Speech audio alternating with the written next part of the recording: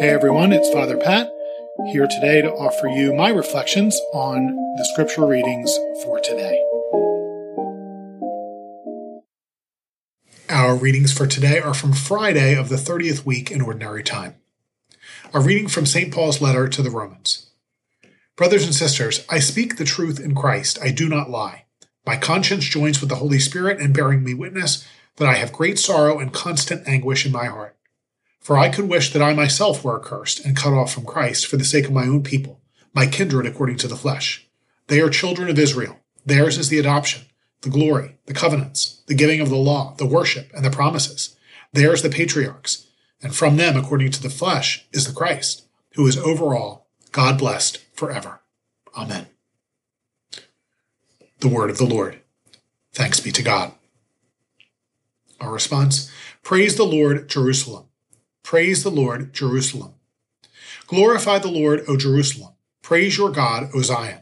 For he has strengthened the bars of your gates. He has blessed your children within you. Praise the Lord, Jerusalem. He has granted peace in your borders. With the best of wheat he fills you.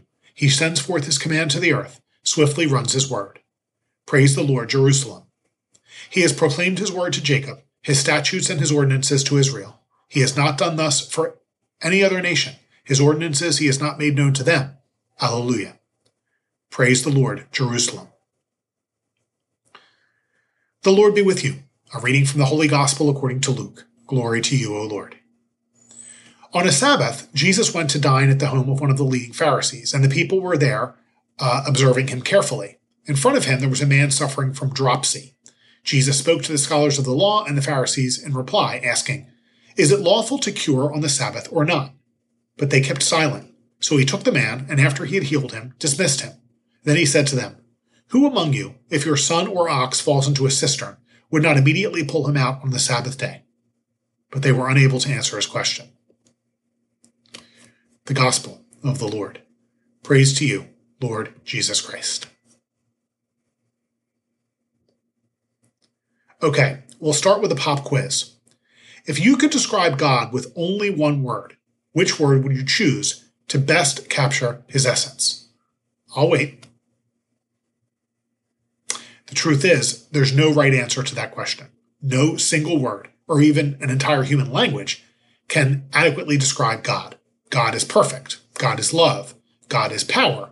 God is mercy. God is just. God is beautiful. God is real. But for me, the word that best captures God is compassion. To have compassion is not merely to be kind and sensitive, and it's not feeling pity for another person. Literally, compassion means to suffer with another. In today's gospel, Jesus encounters a man with dropsy on the Sabbath day.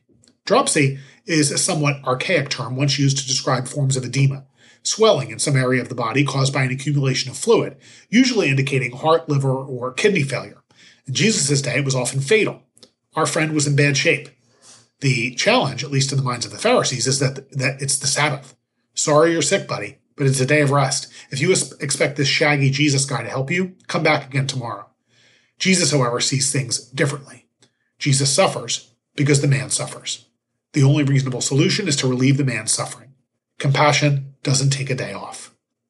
St. Paul is a Pharisee too, but our first reading shows that Paul is becoming less like them and more like Jesus every day when he says, "My conscience joins with the Holy Spirit in bearing me witness that I have great sorrow and constant anguish in my heart."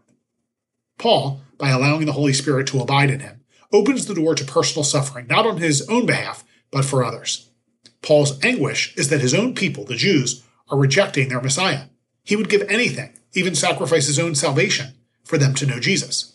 And he proves his words are not empty by going to the ends of the earth to preach the good news until, like his Lord and Savior, he gives his life in love for them. Today, the church celebrates St. Martin de Porres, a lay Dominican brother. The best word to describe him? You guessed it. He was compassionate. That's why he's a saint. Look it up. Then make that same compassion your own. May Almighty God bless you, the Father, the Son, and the Holy Spirit. Have a great day, and say a prayer for me.